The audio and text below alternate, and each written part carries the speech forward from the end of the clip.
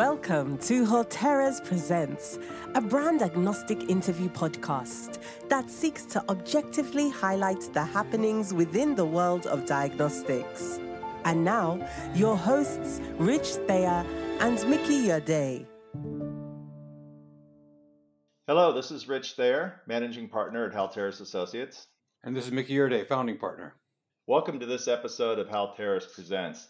Today we're going to hear from Dr. Patty García, who lives in Lima, Peru, on her perspectives on the importance of considering the entire diagnostics ecosystem before bringing new diagnostics to market or even before embarking on developing new programs and her experiences with those. She's had a remarkable experience over the last 30 years, and we can't wait to share this with you. And now let's welcome Dr. Patty García. Hello, Patty, and welcome to this episode of Holteras Presents. Before we get started, could you please tell us a bit about yourself? Hello, everybody. Well, my name is Patty García. I train as a physician in Lima, Peru. I had the opportunity of training at the University of Washington on infectious diseases, and then I saw the light and started working in public health and global health and came back to my country because I always wanted to work here in Peru. Now I'm a professor at the School of Public Health at Cayetano Heredia University in Lima, Peru, which is a leading university in health sciences in my country. During my life, I have had the opportunity of jumping back and forth from academia into Ministry of Health positions.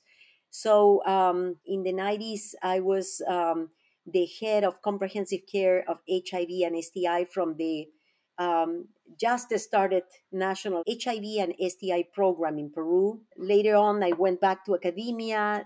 I was invited to be the head of the National Institute of Health of Peru, and back to academia again. And in 2016 and 17, I had the opportunity of being Minister of Health of Peru. Now back in academia, working in research, having learned even more about how difficult it is to work in a country with a fragmented health system and other limitations, as happens in several countries in the world and in my region, which is Latin America. I'm working in research related to health systems, quality of services, diagnostics, availability, but I keep working also on sexually transmitted diseases, which is the area that I started a long time ago. Excellent.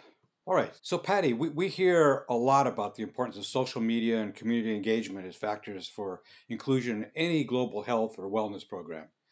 For example, how societal constructs and economic disparities play a role in access to healthcare.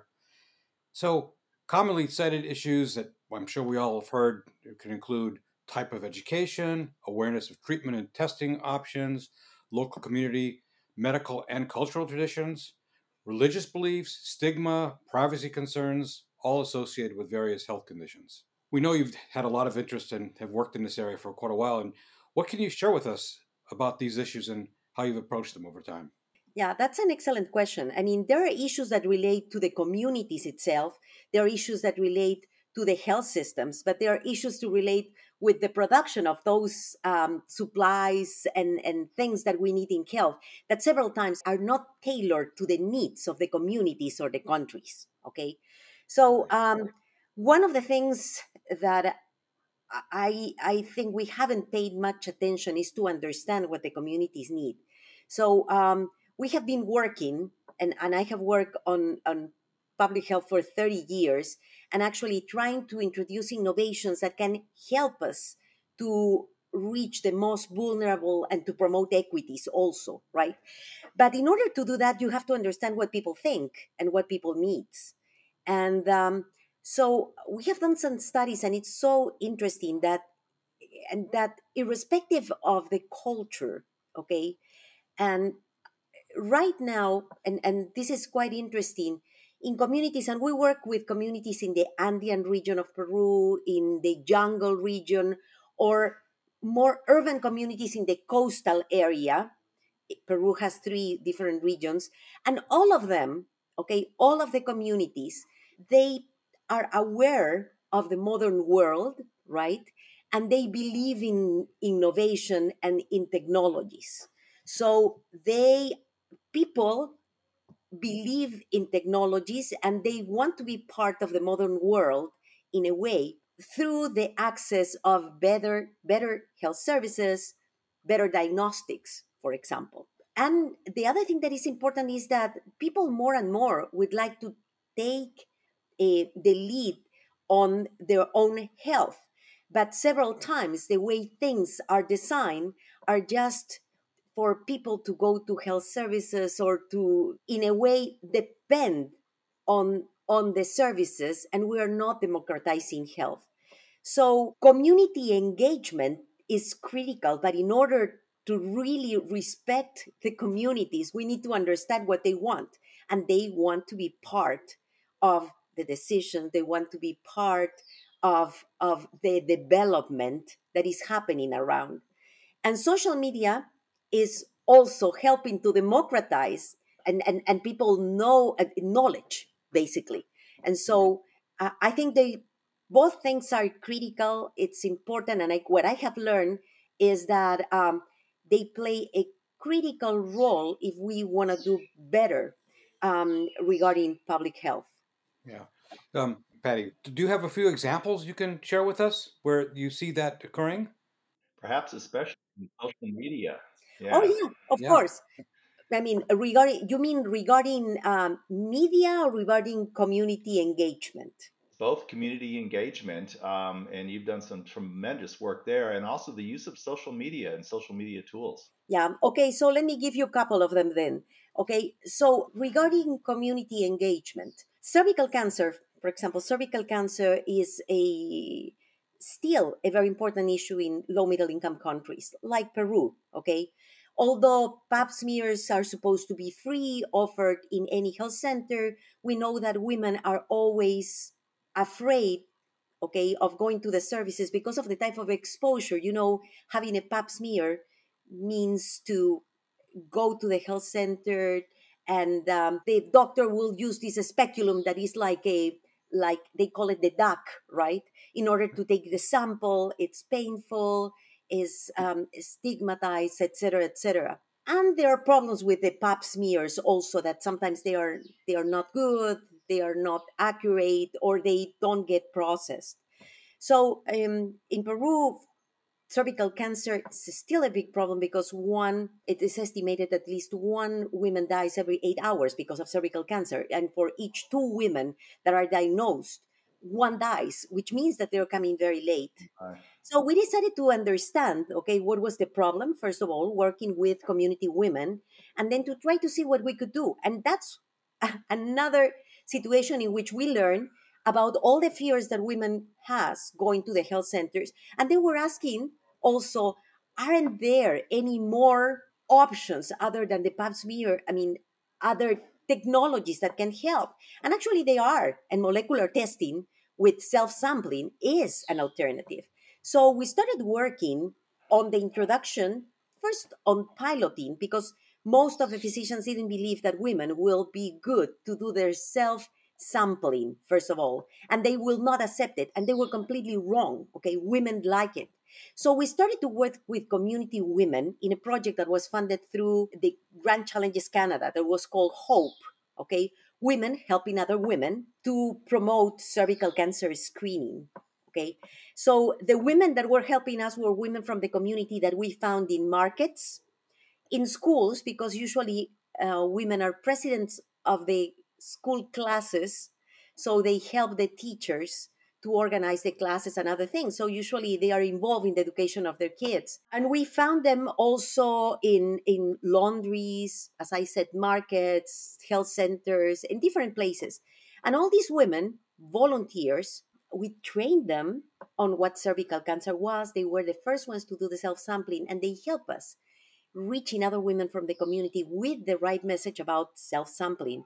And actually, for a project that was going to be just a pilot of about 200 women, because it was very little money, we end up having more than almost 3,000 women tested, very well acceptance. And we learn about the power of the community, women talking with other women. Okay. That study has grown and it evolved when I became Minister of Health. Based on this data, I was able to introduce HPV self-sampling as a policy.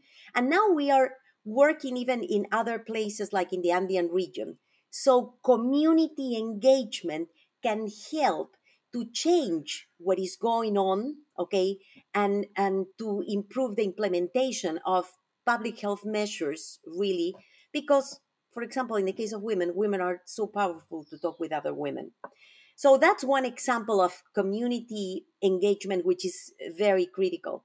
When we talk about social media, let me tell you that I had this experience that I never planned to really do. I mean, there are things that happened, right?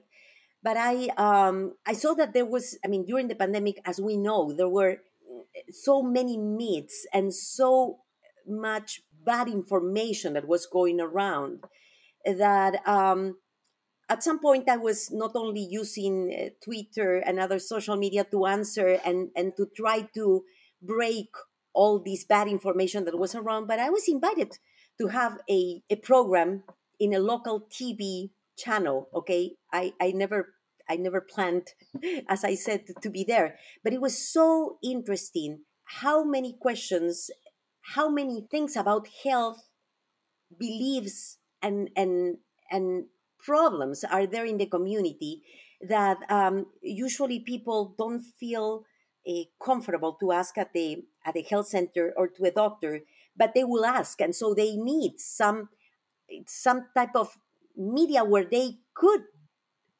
ask questions and get the right answers. So we had this TV program that was going every day from 3 to 4:30 during the pandemic, in which people were calling or were sending their questions through Twitter or Facebook, and I was answered live. And I was putting together several questions that were kind of like the same kind of things, trying to break myths about different things. Initially, it was about COVID only, but then remember that during COVID, I don't know how it was in the US, but in Peru, for example, all the primary health centers were closed. The only thing that was open were hospitals and were just for emergencies and for COVID. So people wanted to know, what would I do if I'm a patient that is diabetic and has this or that? And so we were answering this type of questions.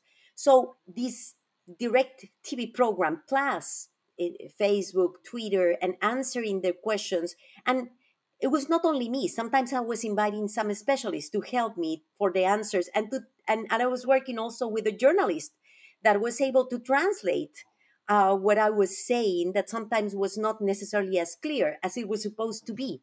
It was very popular. We stayed in air like for almost a year, okay, and I think it was a great experience for me. I learned so much, and I still find people that ask me questions in when I'm walking in the streets, etc. There is a lot of need of improving communication about health issues, public health, and others. And I think social media can help with us if we have the right people to answer those questions. Right. Are any of those all those changes which occurred because of COVID? How many of those you think will continue even as the pandemic wanes and become new typical practices? Well, there are things that I think are here to stay, okay? I was talking about this issue of the self sampling for HPV, right? Yeah. Because we started this in 2015, it was really, really hard to push it, okay? Yeah. I was able to create the guidelines in 2017, but still, for example, physicians were kind of, although there were national guidelines, they were against the implementation because we have these issues of power between physicians and population, right? But one thing that the pandemic brought, which I think it's great, is the understanding that there is a need to involve the community in their own health. And so, for example, in Peru, we also had the introduction of the COVID self testing. And so now, in the minds of people in general, self testing is something real, and the self sampling for HPV became more acceptable, even. So now the implementation at the national level is going slow, but is already ongoing. So I think the importance of diagnostics and the empowerment of people, or democratizing diagnostics, are two things that came together with the pandemic and are here to stay.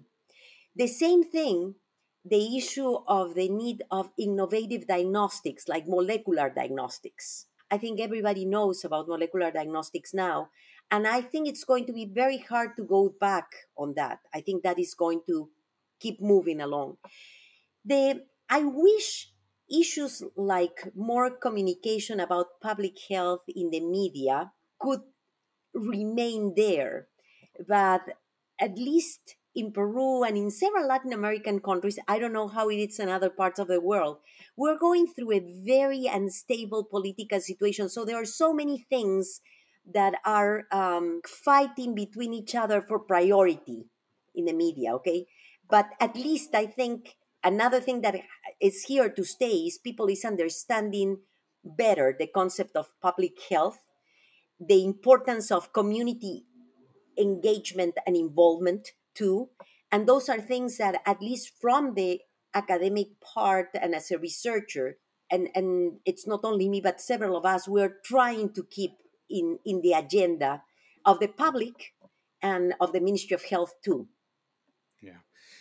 Interestingly, we saw a small company who was doing this self-collection of samples for HPV testing, and it went very well as far as we know. It's a really amazing situation that's becoming acceptable after all this time. Yeah. So one thing we recall is all the work you did in syphilis and some of the programs you put in place, which we were just fascinated with, and it's just a great story. Would you please tell us a bit about that? Oh, yeah. Okay, so I have been working on sexually transmitted diseases from the very beginning of my career. I trained at the University of Washington with Dr. King Holmes. So syphilis was one of the diseases that was close to my heart. Okay, so close enough to have me very worried about what to do with it, but not to get infected. Okay, just in case. So anyway, one of the problems in several countries was syphilis and congenital syphilis. And actually, although there was a rapid test for syphilis that was already part of the pre-qualification tests that WHO had for countries at a very low price, none of the countries were using it. Okay, so actually, there was the opportunity working with Rosanna Peeling at the Imperial College and with some colleagues from Africa and China to think about a collaborative study, several countries, so from different regions, to try to see what was going on with congenital syphilis and if it was possible to implement the use of these rapid syphilis tests. In the case of Peru, we decided to start also understanding the different stakeholders, okay, related to syphilis testing. And when I mean the stakeholders was not only the physicians, the authorities, but also the laboratory people, and of course the women, okay, because we started working with maternal syphilis. And it was so interesting that, first of all, we learned that nobody knew about syphilis, that syphilis was a problem, although it was 20 times more frequent than HIV in Peru at the time. And we have prevalences of syphilis even of 9% in services that were seeing women with miscarriages. 9%. And in general population was of pregnant women was 1%, compared with HIV, which in Peru in pregnant women is 0.05%. So it's really, really low. So the first of all, nobody knew about syphilis. Women were very worried about HIV, but they didn't know about syphilis anyway. And when we talk about syphilis with these women, it was so interesting. They were the ones that brought the name to our study, because when we were telling them this is something that is going on without you knowing, so your baby is growing in your belly, but you could be infected, you could be transmitting the infection, and when he or she is born, it could be very sick. But if we diagnose it on time and give the treatment, the baby could be fine. So they said like, oh, it's like the history of the ugly duckling, right? So it could be the ugly duckling, but if they receive the treatment, then the baby will be born fine and will become a swan. So actually, they gave the whole study the name of cisne. Cisne is swan in Spanish. And actually, that's how we call it because of the women, and everybody loved the name cisne. They still talk about the cisne study, right? Because it was turning the ugly duckling with the diagnosis and 1 dose of penicillin into a beautiful, healthy baby. So anyway, it was quite important to understand the women. They gave the name, and it was quite important also to understand what physicians thought about tests. Okay, when we were bringing the idea of a rapid test, they said that's bad because anything that is rapid is bad. Okay, because there was this experience with the rapid HIV tests that at the very beginning, in the introduction in our countries, I think the concept of being a screening test was not very well explained. So whenever there was a positive HIV test, they were telling people that there were HIV. And then when the confirmatory test was negative, then physicians were having problems. So we learned that we couldn't use the word rapid test because it was bad for physicians. So we asked them, we told them the characteristics of the test and said, like, why don't you call them the test a confirmatory test instead of calling it a rapid syphilis test? And that's what we did. And that changed everything. So knowing what are the myths, what people fear, what people like, okay, and trying to catch their interest and showing them what is the real problem and how a new diagnostic can help that problem, all those things were critical for us. And actually, we used the test as this new test as a catalyst for changes in the whole system. So we learned that the system was not working, that women was lost in the follow-up, tests were lost. It was a big fight with laboratories, but they didn't want to lose the power of doing tests. So we decided to create a role for the laboratories. They were not the ones that were going to do this test because this test was too easy. It was going to be done by the professional midwives at the point of care, but the laboratories will have a much important role, which was the monitoring and the supervision. Giving them a role was quite important. So understanding again their fears, their needs, everything was important. And we were able to create a model for implementation at the primary health level, but also with a system of supervision, quality control, creating roles for every single one, even the person, the guard at the door of the health center. In each health center, we have a guard, okay? It's called the watchman, okay? And that comes because of the history of terrorism in the country. So there is always somebody watching the doors of the health centers, right? So even that person, we had to talk with them and explain them what syphilis was, what was the role. And the role was to guide the women to the right door where the women was going to be screened, etc. So everybody had a role in the system, and the test became a catalytic tool for the changes. So we went from almost, and this was quite interesting because we even did some studies of what did the women had to do from the very beginning when they went to the health center until they could be treated. And what we learned is that it could pass almost 3 months from the time that they went the first time, and at the end maybe there was no penicillin to give them the treatment or they get lost. So we went from that, okay, to having the women seen, tested and treated in the same day. It was so easy that we involved community workers, and in areas like in the jungle, community workers are the ones that are doing this testing, and they are reporting it. Although we don't have readers, because readers are, it will be ideal to have readers, but actually the test has been linked to a cell phone, and the only thing that they do is they take a picture and they put the result. And actually that became a policy in the country in a matter of a year and a half. And now if you go to any part of the country, you will see that people are used the syphilis tests. The other thing that we were able to do is understanding the whole process of procurement. we help the Ministry of Health to procure the test through a strategic fund that UNICEF has. So this test end up being bought in Peru, and actually we buy it at $1.50, which is much cheaper than any RPR, for example. Okay, so we showed that it was not only easy to use, very effective, catalytic for changes, very well accepted. Women and the midwife love to see the test, the result of the test together. If it is positive, if it is negative, it's like a celebration. But if it is positive, it's also a celebration because there is something that they can do. We involved the pharmacy. The pharmacy didn't want the midwives to have the penicillin to give.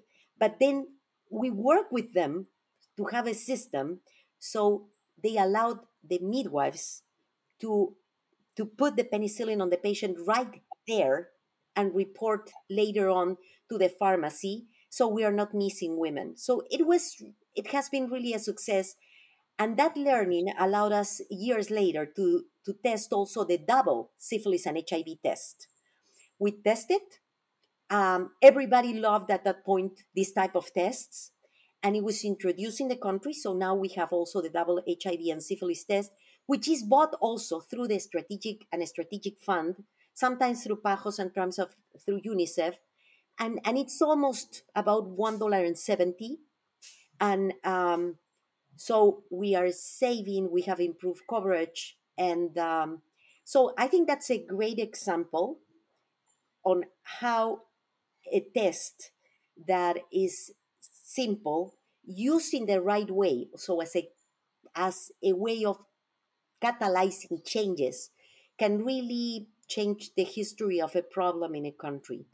And actually, we also help other Latin American countries to do that. And we will love to do the same with the US or Canada, because I know in Canada, for example, they are having a lot of trouble. I recently heard that they probably are accepting or are going to start using some rapid tests, which is the way to go. We are working with indigenous communities with the test, and they love it because they are able to see something. They see that if there is a line, those two lines, that is positive, and there is something that they can do for the treatment. What you just described is so enlightened, because so often we see people think of this as we have to deliver the test to the people and then everything will be fine, instead of understanding the full ecosystem and all the stakeholders involved, and the fact that if you don't deal with all of them, it's not going to work. And so Yeah, what you described is but there is phenomenal. another additional thing that I think it's important. Okay, sometimes the tests are developed, okay, without thinking about the environment where they are going to be needed. So Yes. I think this is a matter of understanding where do we need the test, who is going to be using it, okay, in which situations, and I mean we have to adapt that, and then the implementation phase, which is Yeah. something that at some point nobody was taking any attention to, is critical in order to have the real uptake, and in order to have a diagnostic test, um, to have a diagnostic test that is really helpful. Yes. Right. Thank you, Patty. Project Swan brings so much hope for the role of diagnostics and the need for awareness. But maybe we could talk a bit further about that point you just raised, how the diagnostic products are designed and understanding more about how they're going to be used. Could you talk a bit more about the issues and the sorts of inputs that developers should be seeking before designing new diagnostic products? Yes, absolutely. And actually we had a great experience also years ago bringing developers to Peru. Okay. So there were developers of different types of diagnostics from all around the world. And actually, this is an idea that I brought to the people from the Gates Foundation. I said, like, I mean, there are so many things that they are thinking about, but they are not thinking about where the tests are going to be used. So we had this invitation to, I think there were like 30 different developers, and we brought them to the coast of Peru. So I used Peru as my laboratory so people could see the different types of environment, right? So you have a coast that is a desert where somebody's you don't have water, and it's real. I mean, except for Lima, that is the city, the rest of the country may have limitations. Or you go to the Andean region, And I realized that sometimes because of the altitude, there are certain things that don't work because of the altitude or the different humidity or temperatures. Things may not work, or we don't have electricity. Or the same thing when you go to the jungle where you can have 45 degrees and a lot of humidity. So that was really helpful for me and for the developers, because for the very first time they started to understand that if they are thinking about a test, they should think also, where are they aiming that test to work? Is that a test for a hospital? Is that a test for a primary health center? And if it is a primary health center, I mean, primary health centers in the US are going to be completely different from a primary health center in a low middle income country. And even within a low middle income country, it's going to be quite different if it is in an urban area versus a rural area or in different regions. So they have to think about issues of stability, humidity, altitude, temperature, water availability, even the quality of the air that sometimes people don't think about. Okay. Sometimes, I mean, our air might be too dusty and we don't have air conditioning everywhere. I mean, it's not possible. Maybe some hospitals and some not. And the issue of electricity, which is critical. I remember we visited one health center in Puno. Puno is a province in Peru in the southern part where the Titicaca Lake is. And actually, they were surprised about, I mean, how the health center looked. I mean, it was almost like a little cabin, right? And and there was a woman that just delivered the baby, and she was like 15 years old, and they saw something that looked like a shelf, right, that had a the figure of a virgin over it, and they said like, what is that? And that was an incubator. Okay. And they said like, and why they are not using the incubator if here we are at -0 degrees? And I said like, well, I think it's a good shelf at this point because there is no electricity. Okay. And that incubator was a donation from somebody with a good heart, but they never thought about the issue of electricity. So, like, but there could be incubators with other things. Well, think about what type of incubator, what will be the type of incubator that you will need in this type of situation, right? And so that's one. And let me mention one more, which is critical, okay? We have to think about how the diagnostic will work, but we have to think about what is the waste that we are leaving after we use diagnostics too, okay? And this is an interesting example that we saw too, okay? We were in the middle of the jungle after a plane, two boats, and then a little canoe, and we reached this small health center. And so everything was water around, really. And so what they said is like 9 months a year, everything is flooded. So they are a little higher in the land. And so I asked them in purpose, okay, and what do you do with, for example, I mean, you have so many things here. What do you do with your waste? And so what they said is, oh, there is no problem because we make a hole in the garden and we put the bags there. Can you show us your garden? Oh, it's in the back there, but right now it's all flooded. Okay.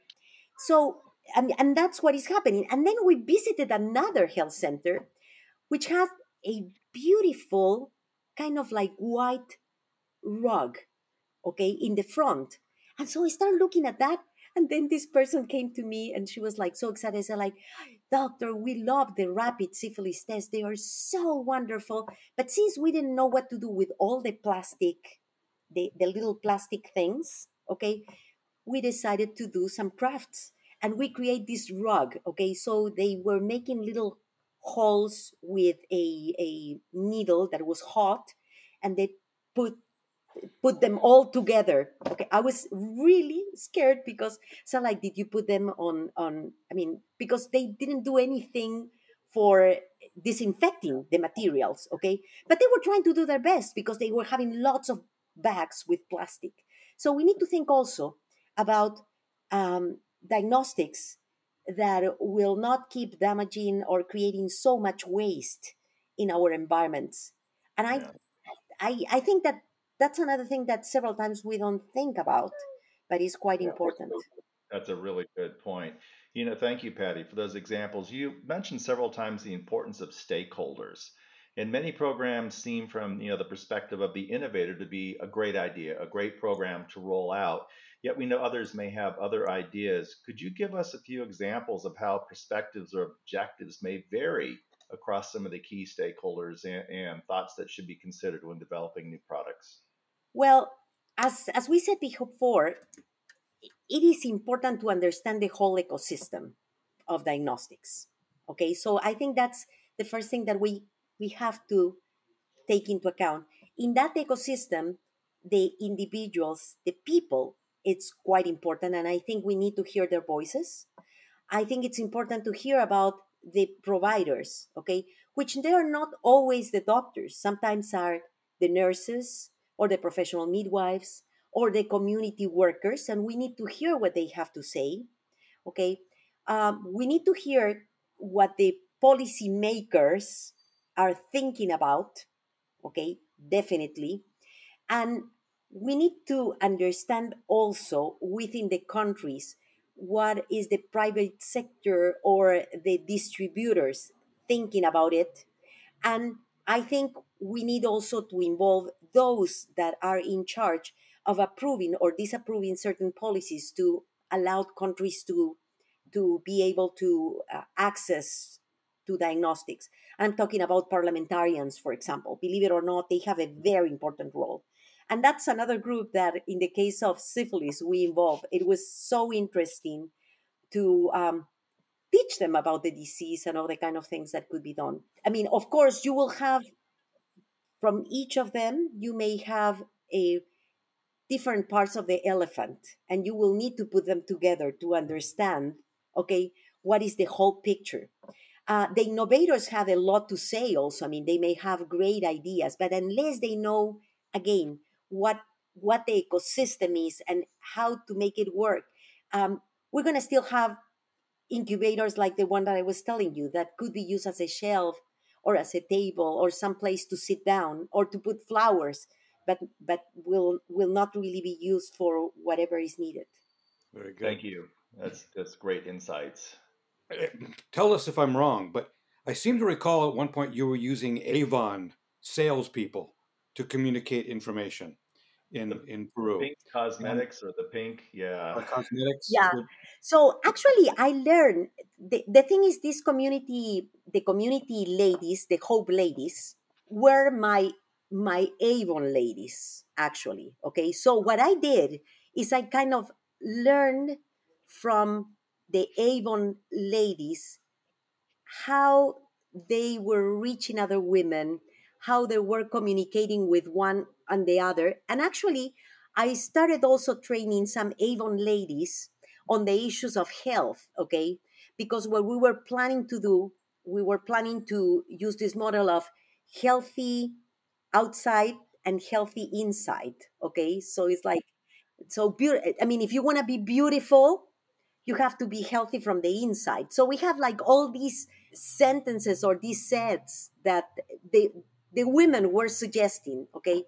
Unfortunately, we started working with Avon Peru here, and we started, okay, this whole process. We were going to introduce some anemia tests, rapid anemia tests, and some also treatments for anemia, okay, so women could access these as well as they could access a lipstick or something to look much beautiful.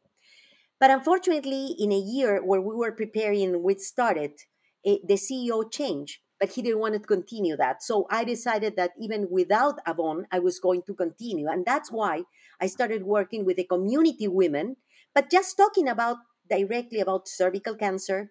We were talking about, we were introducing also the concept of HPV vaccination. So teaching the mothers to bring their children, their girls for the vaccination because the Ministry of Health was offering it for free.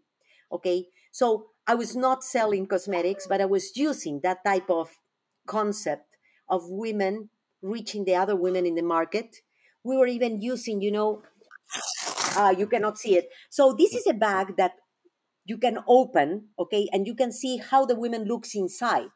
And so they will go to the market because that's the best place to talk with another woman. And when they see a new woman, hello, what are you going to cook today? Do you know about cervical cancer?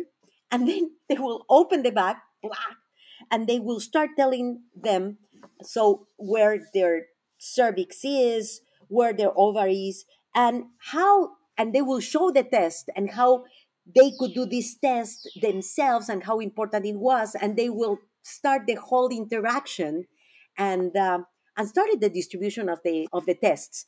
And actually, the Ministry of Health is using this design of this bag now um, at the community. So people, you can see people holding the bag and then stopping, seeing a woman and then opening it and then starting talking about how women looks inside and how self sampling is something that you can do and about the molecular tests. Now everybody knows about molecular tests, so they like it. What a great story. So, Patty, you've had so many wonderful experiences in trying to innovate in acceptance of new diagnostics. Looking back, if you had the opportunity, is there anything you would do differently? Well, more than doing differently, I want to continue doing it. Okay, so Yes. so one of the things that I'm trying to do is I'm trying to be connected with the world. So understanding what are the new technologies that are coming around. What I'm trying to do is also trying to participate in all those forums where we are promoting diagnostics as a very important part of universal health care, because it's not enough to have services, it's not enough to have doctors, it's not enough to have medications. We need to have the right diagnostics in order to start the treatments, to monitor the treatments, to assure that people are cured or see what else they need. Okay, so I'm kind of like completing what I'm doing by trying to work on other parts of the ecosystem, not only the local ones but the global ones, because I think the world still need better diagnostics.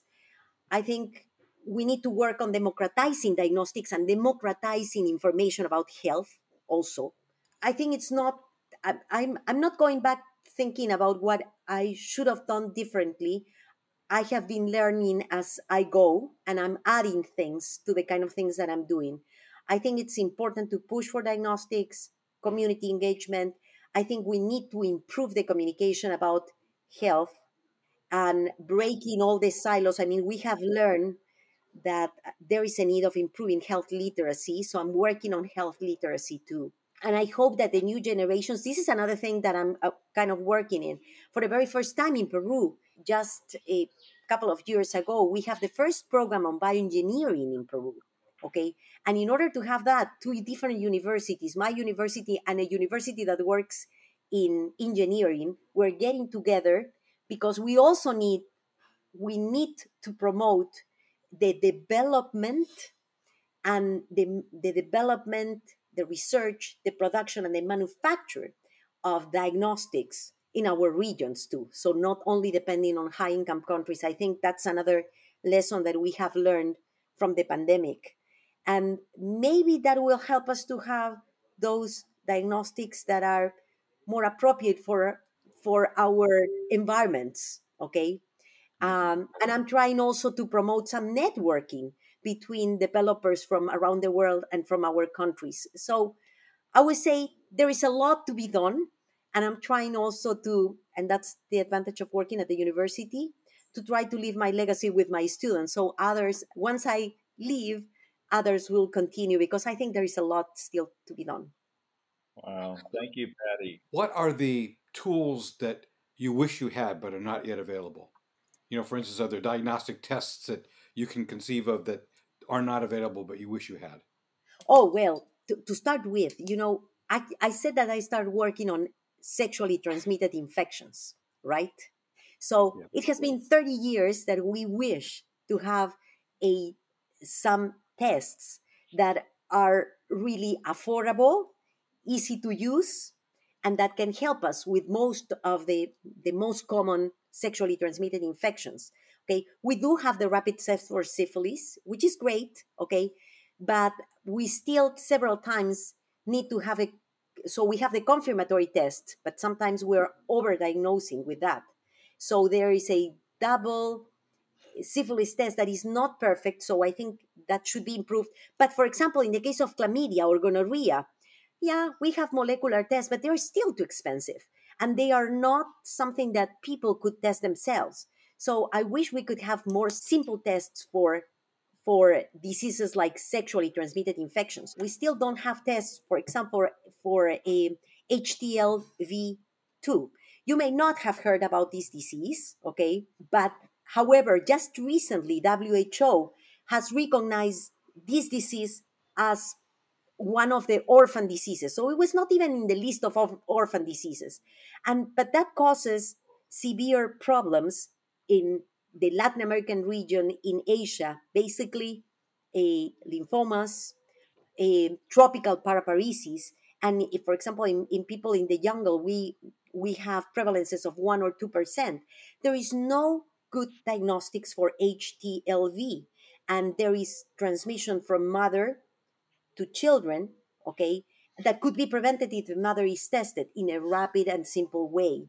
So as I mean, those are just two groups. This is HTLV, could be transmitted also through sex and through blood.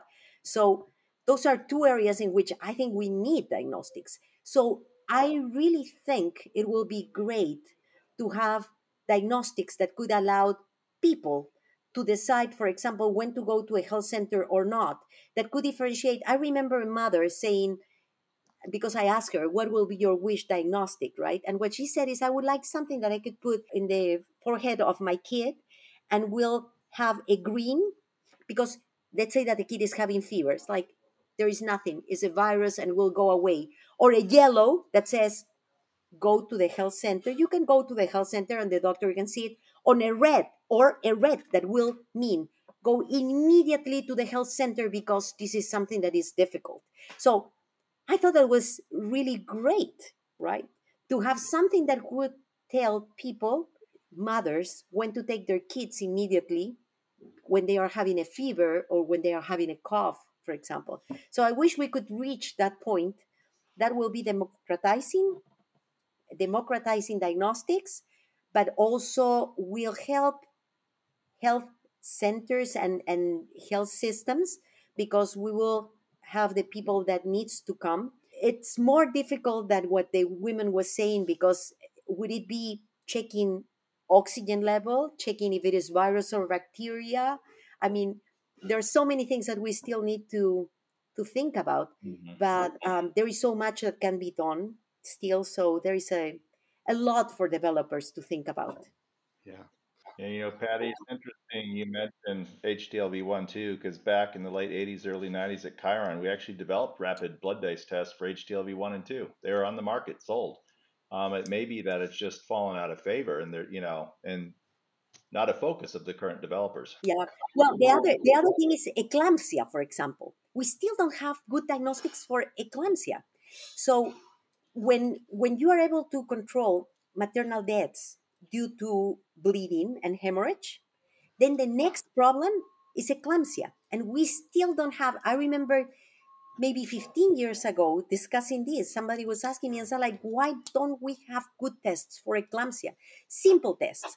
By the time we find proteins in their urine of a woman that is pregnant, we already know that it's too late. I mean, so can we differentiate those that are at risk, so we can pay more attention, do other things, do better?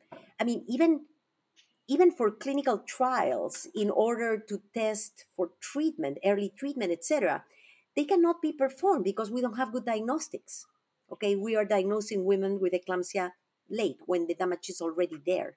So there's so many things, and I'm sure that depending on what specialty you talk with, I mean, maybe the pediatricians will talk about respiratory diseases, diarrheal diseases, etc. Internists will talk about a different thing. I mean, we still have, and as a sexually transmitted person, I talk about STIs and HTLV, right? So there is a lot to do with diagnostics. We need them, and we hope developers will keep working on it. But I think they need to be focused on, I think, how could they be simpler, okay? And maybe be focused on self testing. I think that's the way to go. Yeah. Preeclampsia has been tough science. We're still looking at PLGF and now the SFLT1 combinations with that, and they just don't really perform as well as you would like.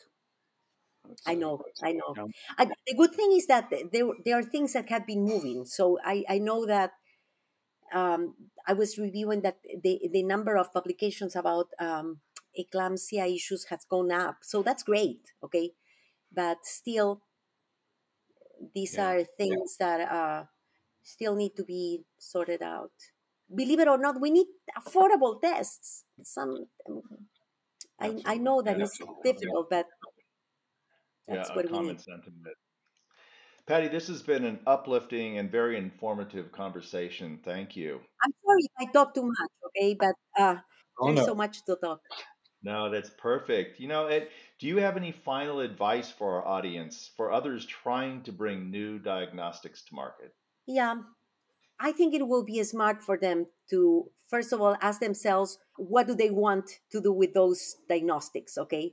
Because some people are working on diagnostics because they want to make money, so they have to think about the big markets. That's fine. But if they want to make a real difference in the world, so they have to think about where those diagnostics are going to be deployed and understand the ecosystem. Okay, so when they develop the diagnostic, it could be really useful. Okay, and if they want to put it in the market, it will be also important to consider understanding how to implement these diagnostics. And in general, and I think it will be good for them also to work with academic institutions within the areas that they are interested to introduce their diagnostics, because usually those academic institutions know what is going on around in their environment and can be really helpful. Well, thank you very much. This has been a wonderful episode. It has. Yeah, you're a fount of information. Well, thank you so much. And let's hope for new diagnostics that can really make a difference in the whole world. Yes, here. Couldn't agree more. Well, that was a fascinating discussion with Patty. She has such a remarkable experience in trying to introduce innovative new diagnostics and taking into consideration all the appropriate stakeholders and how to influence them to do what needs to be done in order to make this common practice. It's just, there are very few people in the world who probably could have given us that kind of insight. Yes, and her experiences with Project Swan and Project Hope surely are uplifting for others. And thank you for listening to this, our first season of Halteris Presents. We look forward to bringing you season 2 very soon. And if you have any ideas about what topics you'd like us to cover, please let us know at the link in the show notes for this episode. Thank you. Bye-bye. Halteris Presents is produced by Halteris Associates, a US-based bioscience consultancy that provides strategic and tactical services in the areas of diagnostics, medical devices, and life science research to clients of all sizes. The views, information, or opinions expressed during the episode are solely those of the individuals involved, and Halteris Associates is not responsible for any errors or omissions or for the results obtained from the use of this information.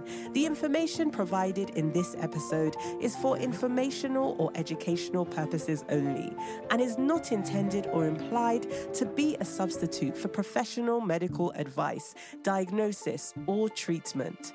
Halteris Associates would like to say thank you to this episode's guest or guests, and thank you for listening to this episode of Halteris Presents.